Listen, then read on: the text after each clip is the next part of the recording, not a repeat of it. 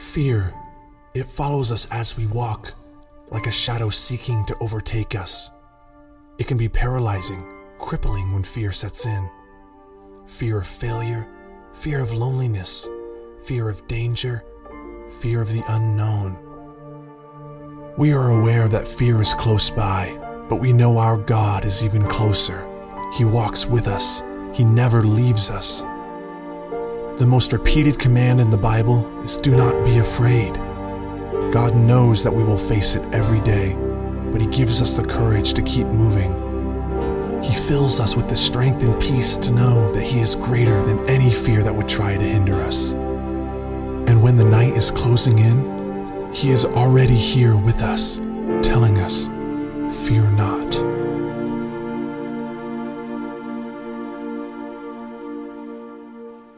Trinity Church, it is good to see you on this 19th of July, this Sunday morning. Those of you who are watching with us live today, we want to welcome you. Those who are going to watch at a later date want to welcome you as well. And we're just so glad to get to be together in this forum, in this environment. It's been a great reminder in these last few months. We have said for years that the church is not a building, it's not a campus. Now we are being asked to live that out and being reminded that you, the people of God, have always been the gathering, have always been the church. And today we are meeting in all kinds of environments all over the place. Like Chris said earlier, some out on vacation on the road, others in your living room. And we're just glad. We don't take it lightly that you would include us in your weekend plan. And we're grateful to get to be with you today. My name's Todd Arnett, lead pastor here at Trinity Church. I am so grateful for our good friend Tim Jacobs being here with us this last Sunday, when I was out of town. And just in a phenomenal job. He is our district superintendent for the EFCA and just really broke down two words that relate deeply to us as an evangelical free church. He just broke down what does the word evangelical and what does the word free mean and what do they mean to us as the people of God. So grateful for his time with us. So a yay God for him being available and being with us, and just what a great job he did in bringing his word, God's word to us. What I'm also excited about today is to be able to tell you about another yay God thing we've been working on for a long time, and that is our church app. If you've not done this, I don't care where you're watching from, I want you to get out your cell phone with me right now. I want you to go to, if you have an Android phone, go to Google Play. If you have an iPhone, go to the App Store, type in Trinity Church Redlands, and you will see an app that's been developed for us by the company that we're using with our online giving called PushPay. They've done a remarkable job. I downloaded it last week when it was available. I love, probably my favorite thing, it's a great tool for so many types of things. We've given the illustration before that it's like walking into Costco and everything you need is right at the front of the store, right there, and the app makes that available. But even for our time together today, there's a place that you can click under resources that goes to notes, and you can actually fill in fields digitally in this app to be able to have your notes from our time together today. I just love that feature among so many others, and just would tell you, download it now. Some of you might even be watching right now through the app, so doing the notes might be a little bit challenging, but man, we're so excited for this. It's a great tool, and we're excited to engage it. I also want to say in the same breath that this was developed by the people who are helping us with our online giving. You have been consistently over the last 4 months continuing to give faithfully, obediently. God is meeting needs on every front, not just with our ministry fund, our general fund, but in our helps fund, so that we might be freed up to be able to help people in our church family and in our community with your generosity. So I want to thank you for that. I want to encourage you, continue to give with that kind of obedience and thoughtfulness.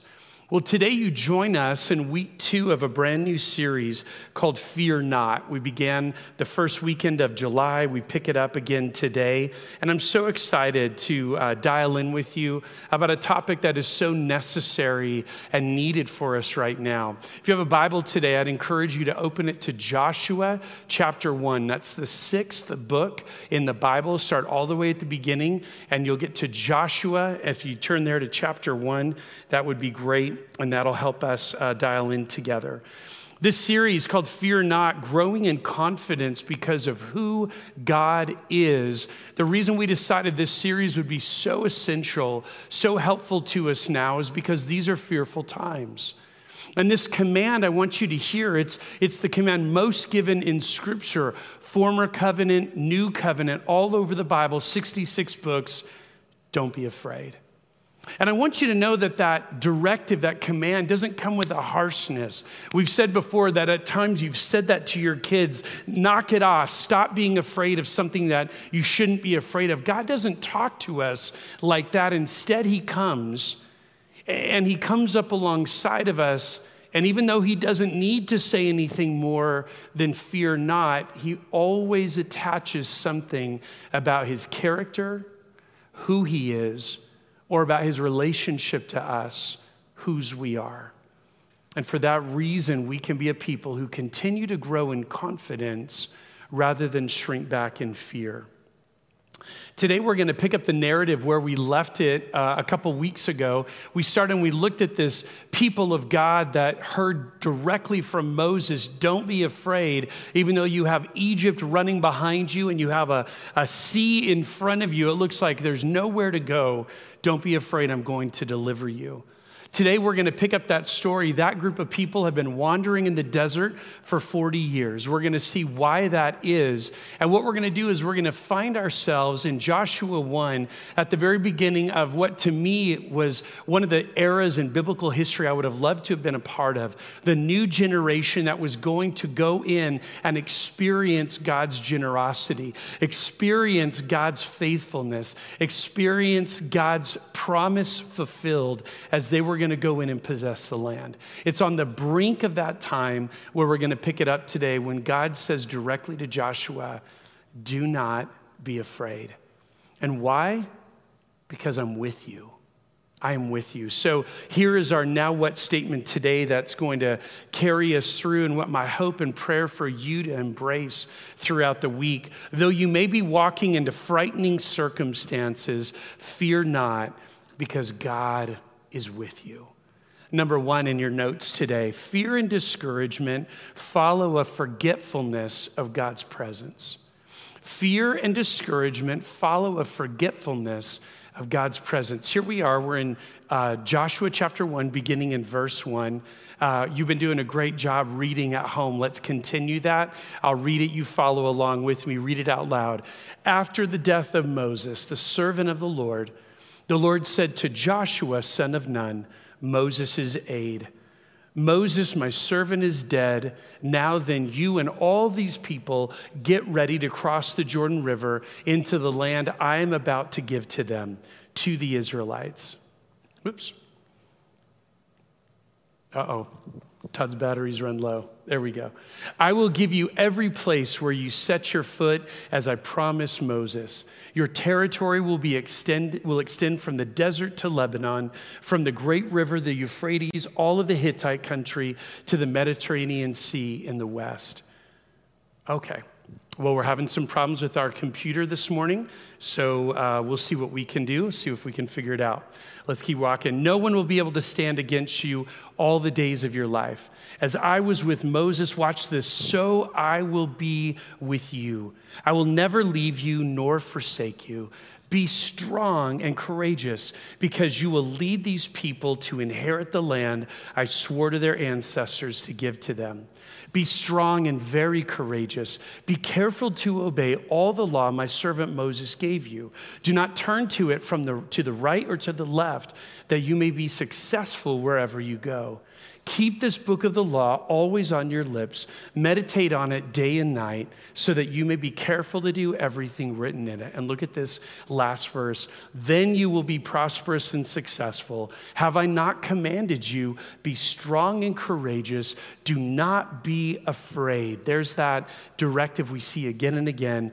Do not be discouraged. Why? For the Lord your God will be with you wherever you go.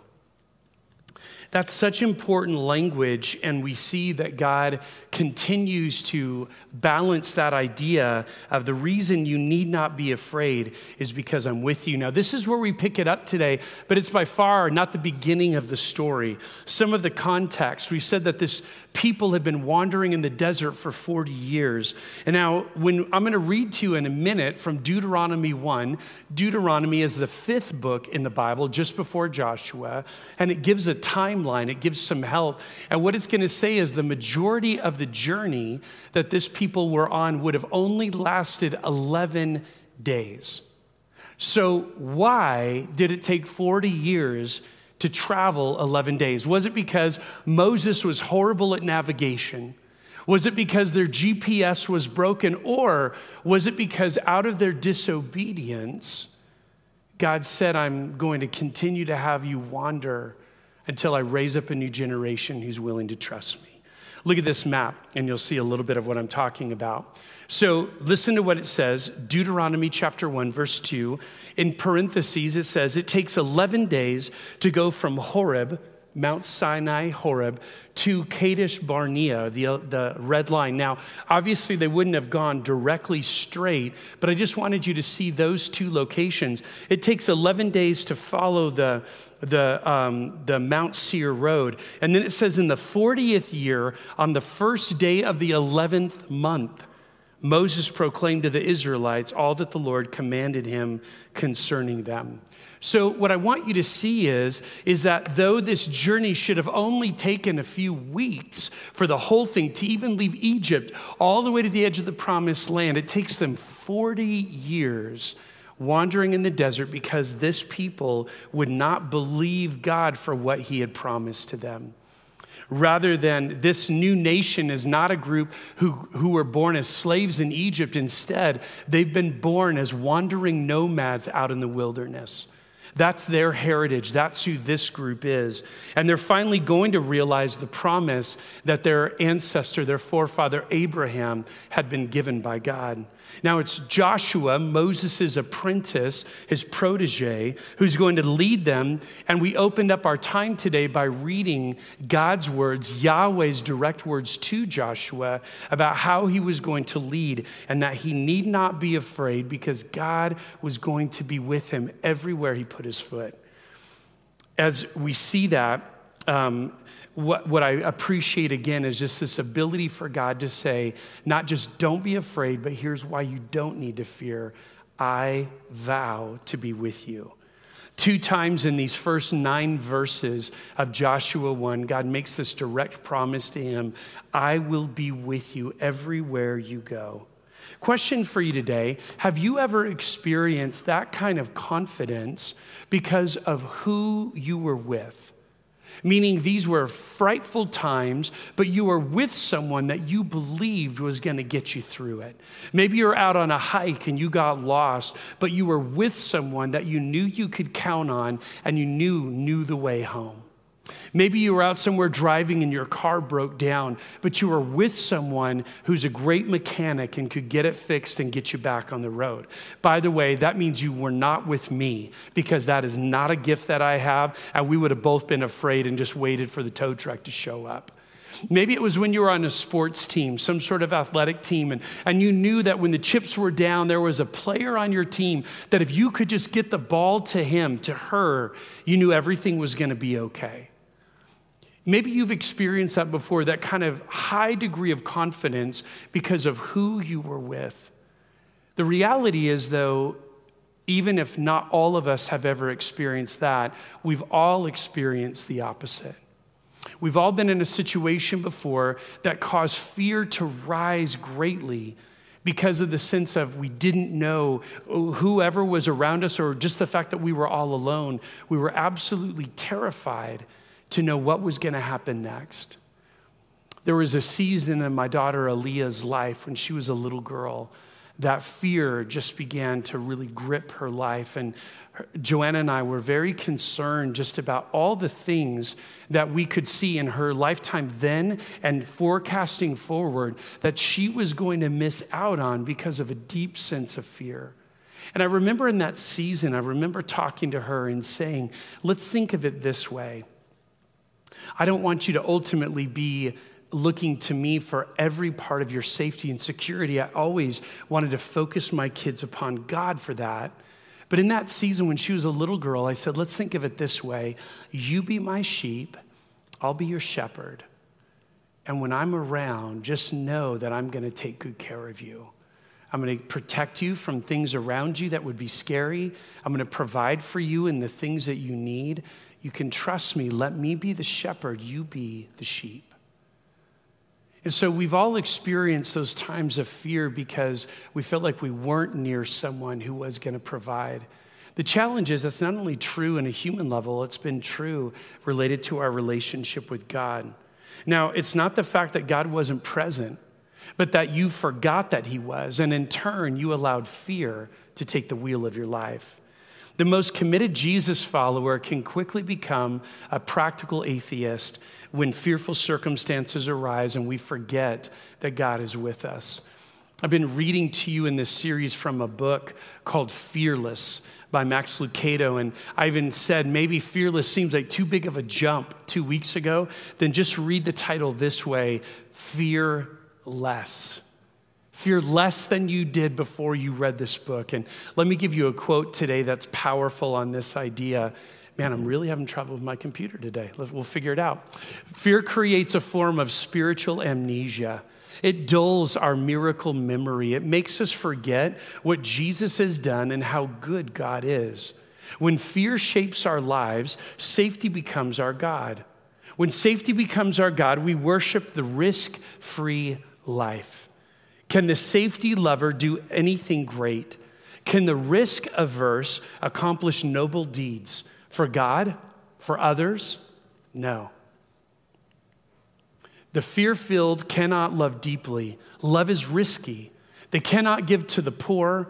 Benevolence has no guarantee of return. The fear-filled cannot dream wildly. What if their dreams sputter and fall from the sky? The worship of safety emasculates greatness. No wonder Jesus wages such a war against fear. Man, those words to me are so powerful. And even in the songs that we've been singing today, you make me brave. God, because of who you are, because of whose I am, because you are present with me, you make me brave. That's why Jesus wages such a great war against fear. Now, by the way, when we go back to the context of Joshua 1, as inspiring and as exciting as this narrative is about to be, it can potentially be hard to apply to our own lives because not many of us are leading a group of people into territory where we've never been before. However, even as I say those words, those sound very actually real to me and to our ministry teams and our elders here at Trinity right now. But for most of us, that's not something that we're doing. But I want you to see how the author of Hebrews applies this assurance of God's presence to Joshua, to our daily issues. This is what he writes. He says, keep your lives free from the love of money and be content with what you have because God has said, and here's that quote, never will I leave you, never will I forsake you. You don't need to be someone who's constantly wringing their hands and concerned about God's provision, so much so that money becomes an idol in your life. Why? Because God says he'll never leave you, he'll never forsake you. He will provide and protect. That's the application in our lives that even though we might not be able to relate to Joshua, we can absolutely relate to that. As we unpack more and more of the context of the words that were spoken directly to Joshua, I want you to see the reason that he led well. The reason that he was someone who walked with confidence is because he absolutely was assured that God would be with him. It wasn't because he was such a great leader and had been to Leadership 101. Though he had sat at the foot of Moses, it was absolutely the power and the presence of God that caused Joshua to be one of the greatest leaders in biblical history. Moses, the leader who had the challenge of not only leading a group of former slaves out of Egypt, but dealing with that grumbling, disobedient people for 40 years wandering in the desert, he actually turned to this protege, to Joshua, before he would die, and he said words just like what God himself would say in the very next book. Look at these words at the end of Deuteronomy 31. This is Moses to Joshua. Be strong and courageous. Do not fear or be in dread of them, for it is the Lord your God who goes with you. He will not leave you or forsake you. How powerful that Moses had predisposed Joshua to these words, and then God himself clarified them when he came to him personally. Let's give you some more context today. Number 2 in your notes. When you make decisions based on fear, the consequences are significant because you're failing to trust God for what he has said. When decisions are made based on fear, the consequences are significant because you're failing to trust God for what he has said. Let's go back into the book of Numbers. And let's see what we see here. And this will set the context for why Joshua needed these words of encouragement and confidence, because the people that he was leading at one time had none. This is what it says. Read it with me. The Lord said to Moses and Aaron, "How long will this wicked community grumble against me?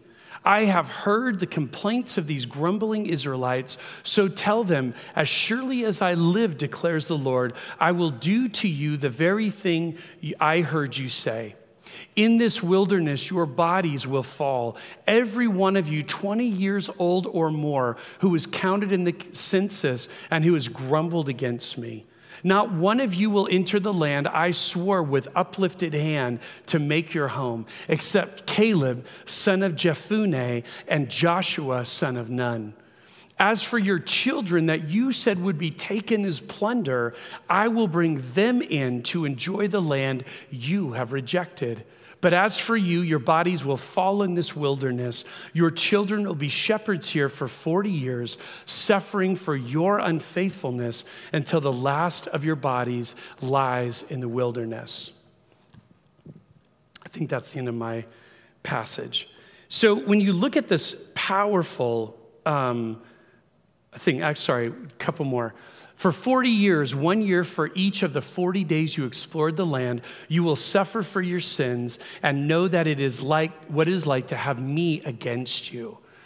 I, the Lord, have spoken, and I will surely do these things to this whole wicked community, which is banded together against me. They will meet their end in this wilderness. Here they will die. You see, this was the beginning of the turning point of the former slaves' journey from Egypt to the promised land. God, this is our passage we looked at a couple weeks ago. God had miraculously, through these plagues, brought the people of Israel out. The Egyptians heaped wealth upon them, telling them, I don't ever want to see you again. God saves them through the parting of the Red Sea. God brings them to down to Horeb, to Mount Sinai. They receive the commandments of God. They make their way to Kadesh Barnea. And it's there at Kadesh Barnea, they send in spies to check out the land. 10 of those spies come back and say, the land is amazing, but it's filled with giants. But there were the two mentioned in this passage, Caleb and Joshua, who said, it doesn't matter how tall they are, God is bigger, God is stronger, God has given us this land, let's go. And it's at that point, at Kadesh Barnea, the people of Israel side with the majority of the spies, the 10, and they say, we're too afraid, this is not going to happen, and they flatly reject to obey God and take his word that they could actually go in and possess this land. This narrative, and what we read was God's response to it, this narrative is one of the linchpins in all of Scripture. And it's alluded to time and time again when people got to the brink of a decision to have to walk by faith or walk by sight. That was really what this issue was all about. Every time that kind of decision would be made and people would fail to choose faith, this passage was brought up again and again all throughout Scripture. Don't be like the Israelites at Kadesh Barnea, who chose to walk by sight and not trust God in faith. This is a powerful, powerful passage, and one that we need to have deeply and impressed upon our hearts. And we'll see in a minute, this narrative is recorded in Scripture for an example for us to know what not to do. It's also one of the most depressing passages in the Bible, not only because that generation of Israel missed out, but also because of the consequences that their decisions had for their own children. Children that they wanted to save and protect would be the very ones that God said they actually would lose. This older generation would die in the desert. It wasn't as though they were going to die that day, but they had a death sentence that they wouldn't leave the desert alive. And as a result, their children would grow up. We read it right in the text, they would suffer for their parents' disobedience. And they would grow up as nomadic shepherds rather than living and growing up in the land filled with milk and honey that they could have enjoyed had their parents walked by faith and not by sight. To the parents in that group, it must have been gut-wrenching news to hear that their very children, the very ones they were trying to protect, would be the ones that were going to suffer because of their parents' fear. It's just got to be hard for any parent to process, and that's not something that only happened thousands of years ago. It's something that parents struggle with today. As a parent and a family pastor for many years, this passage has always been very significant to me because it was all based on the idea of parents being afraid for their children that they wouldn't step out in faith. And I've thought about this a lot, not just in the families that I have walked with, but in my own family and raising our kids as well. By rejecting to obey God and trust Him with their children, this generation would be separated from them by death in the desert, and their children would actually be the ones who would go in and possess the land. It makes me think of other ways that we can act at times, thinking that we're protecting our children from something bad, but in reality, we're actually not preparing them well for what's going to come in life. You and I have heard many speakers, especially those who work in parenting ministry, talking about by trying to shield our kids from challenges, trying to shield our kids from trials. We're just simply not preparing them to be able to not only live well, but to be able to trust God. It's not about them trusting you. At the end of the day, you want to attach their trust to the living God who never makes a mistake. I think of another way that it was very timely with this week. And many of you got the news on Friday that for those of you who have children who go to school, whether it be private school, public school, whatever it may be, that we will not begin this new fall year just a couple of weeks away with on-site instruction, but it will all be done via distance. I thought of our now what statement today when you're walking into frightening circumstances. Continue to not fear because God is with you. I was thinking about you parents today, who that is your normal mode of education for your kids, is being on site somewhere. And how this must be an incredibly frightening time in a lot of ways. And I want to ask you a couple questions. And I think in this area of protecting our children, it couldn't be more spot on with where the Word of God is taking us today. But I just want to ask you this question. I want you to know first, before I even ask these questions, Joanna and I are walking in this as well. We still have one at home. Ellie begins her 8th grade year in a couple of weeks. So these aren't just removed issues that don't affect me as well. But in that, I want to ask you a couple hard questions related to who you're trying to protect. First off, are you worried primarily about how this is going to affect your students, your children, or how it's going to primarily affect you? It's a hard question to ask, but it's not one to look out the window. It's one to look in the mirror and ask the question, what am I most concerned about? Is it them or is it me? And the second question, some of us would say we have an incredibly social child in our daughter Ellie. She struggled so much in that last fourth quarter of the year having to do distance learning. And if we think of it through those lenses of parents who want our children to be in social environments and to be mentored by great teachers, and they're not going to have that face-to-face contact, I get that. We're deeply concerned about that as well. But I want to remind you of something. Did God know that Governor Newsom was going to say what he said on Friday? Did he not know that decades before your children ever showed up on the planet? And the simple reality is God still good? Is he still going to protect? Is he still going to provide for you and for your kids, even though your mode of education is having to change at the beginning of the school year? And I would say these words apply so richly to you. They couldn't have come at a better time.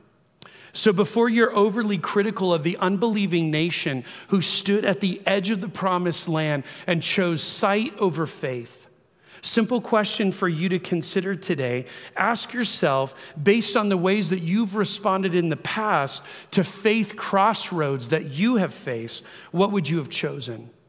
Would you have aligned with the two spies and believed God by faith and said, yes, we should go and possess the land he's promised to us? Or would you have aligned with the majority who said it's better to be safe and let's go with what we can see versus what we have to trust? How you answer that question is crucial, because Paul wrote to the Corinthian church that their decisions way back then in the book of Numbers, they act as warnings to us today in our lives and in our walk with the Lord.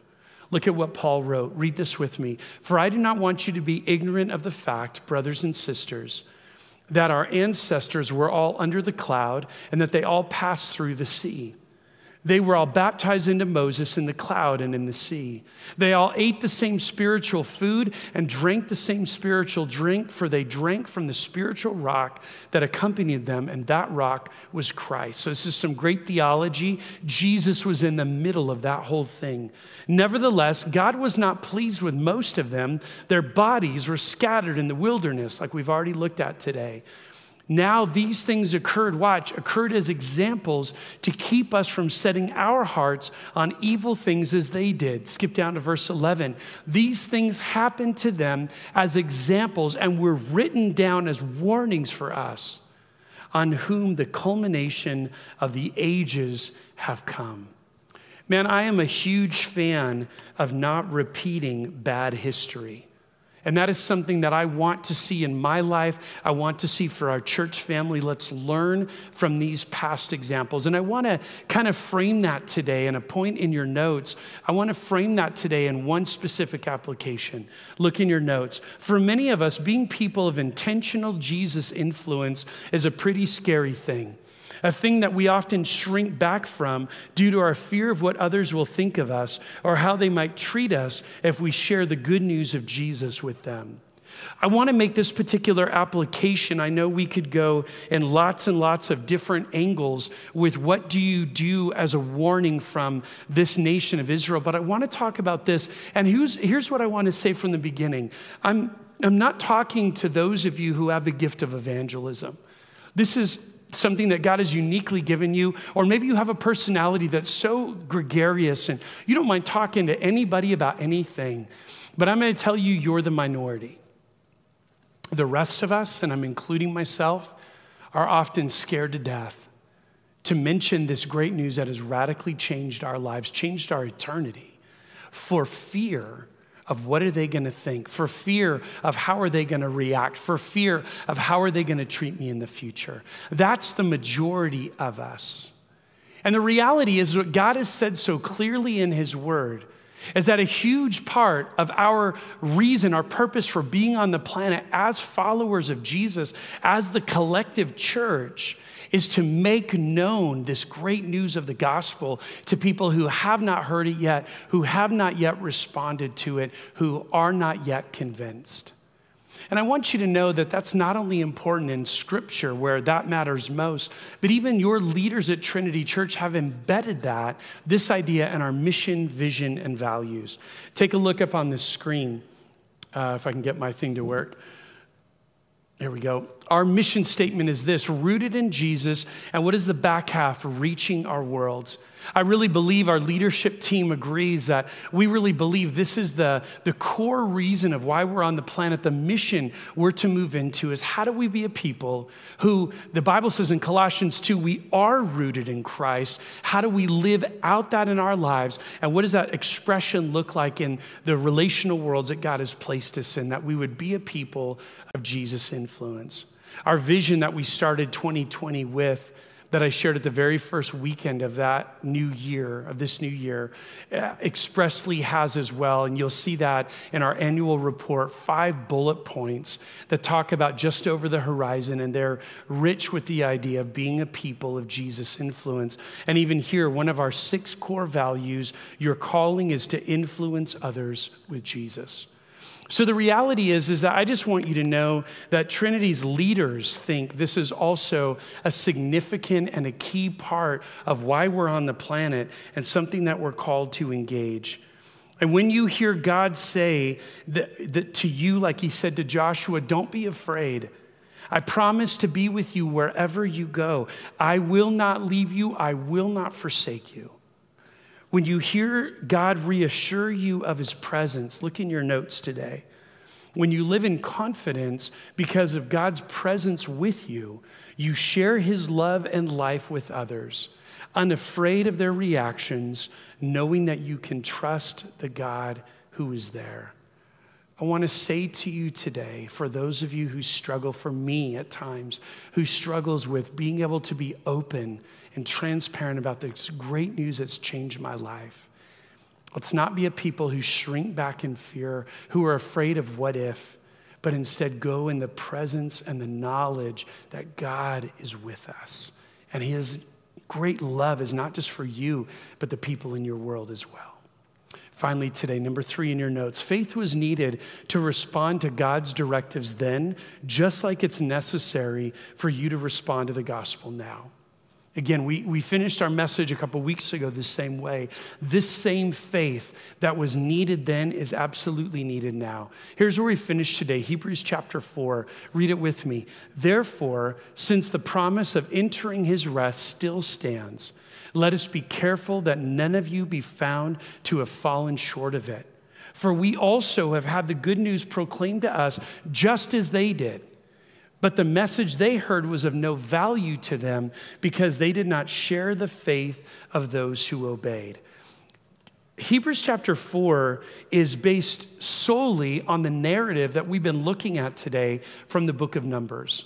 And it's all about this idea of the author writing about entering into God's rest. And what we just read from verses 1 and 2 was then it required faith over sight, faith over fear, confidence over what was threatening to them.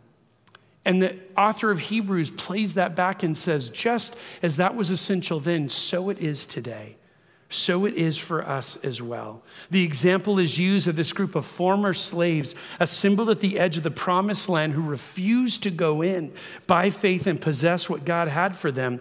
As a result, they were not allowed to enter into God's rest, his place of blessing and refreshment that is only available to those who by faith respond to his directives. So obviously, the readers of the book of Hebrews were not on the edge of the promised land, as it were, awaiting to go in, making a faith decision, a faith over sight, but they may have been struggling to respond in obedience of the kind that's necessary to receive and respond to the gospel. They may have been on the fence, wondering, we have this great heritage of this Jewish unique people of God. And what we know is the truth of the storyline of the book of Hebrews. Jesus is better than anything God has ever brought before. And a group of people who were wavering on the top of that fence, the author of Hebrews says, step over in faith, believing that Jesus is exactly who you need. And what is Jesus, and what did he do for them that he's done for us? And what do we need to do in response to that? We need to respond in faith to the accomplished work of Jesus and what he's done on your behalf. It is about admitting that you're a sinner who needs a Savior. It's about believing that Jesus is the only Savior available. It's about choosing to put your weight, your trust, your hope in what Jesus has done for you, not what you can somehow do religiously for him. That's the gospel, and that's the response that's needed. Look at this last blank in your notes.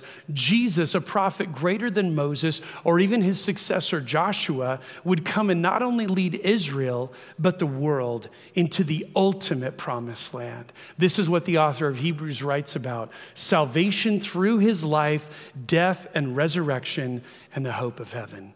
And I just want to leave you with this today. It's that faith crossroads that you are standing in front of today. If you're someone who's never yet responded to the gospel, never responded to this amazing invitation that God has for you stepping in faith to follow him, I just want to hear me say today is the day. And the things that are frightening in your life, man, we have been saying this statement, this C.S. Lewis statement, from the very beginning of this season. I remember on Easter bringing this up. God whispers to us in our pleasure, but God shouts to us in our pain. You are going through some painful, difficult times. God is getting your attention.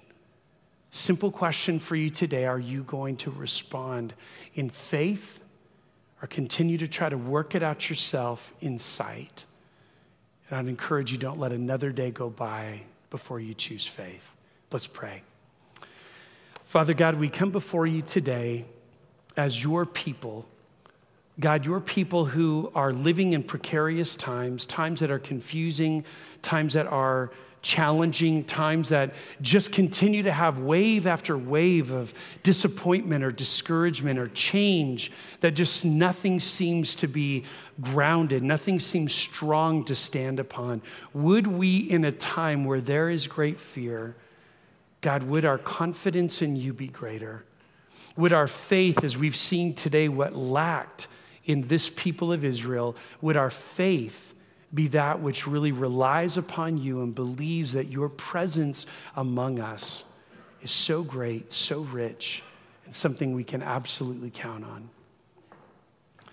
If you're here today and you're watching with us, whether it's live or sometime later on, I want to ask you that question. If you've never responded to the gospel, if you've never said, Jesus, I recognize I absolutely am broken. I absolutely am someone who's lived my way, not yours. The Bible calls it sin. I need help. The great news is Jesus already knew all of that, and he already went ahead of you. And he provided everything you need by living a sinless life, dying a sacrificial death, being raised supernaturally on the third day, putting your faith in the accomplished work of Jesus is your next step. Choosing to say, Jesus, it's not because of something I bring to the table, not something I can do to be good enough for you. You were already good enough. I place my confidence in that, in what you've done for me. You can begin that new life in Christ today, no longer being a person who lives by sight, but now living by faith. And I'd encourage you, don't let another moment go by until you respond. Father, this week, would you give us more faith than fear? This week, would you help us take to heart that we need not be afraid because you are our champion. You are the one who has made a way. You are the one who has provided everything we need. Help us know your presence, know your power. We love you and we pray in the great name of Jesus. Amen.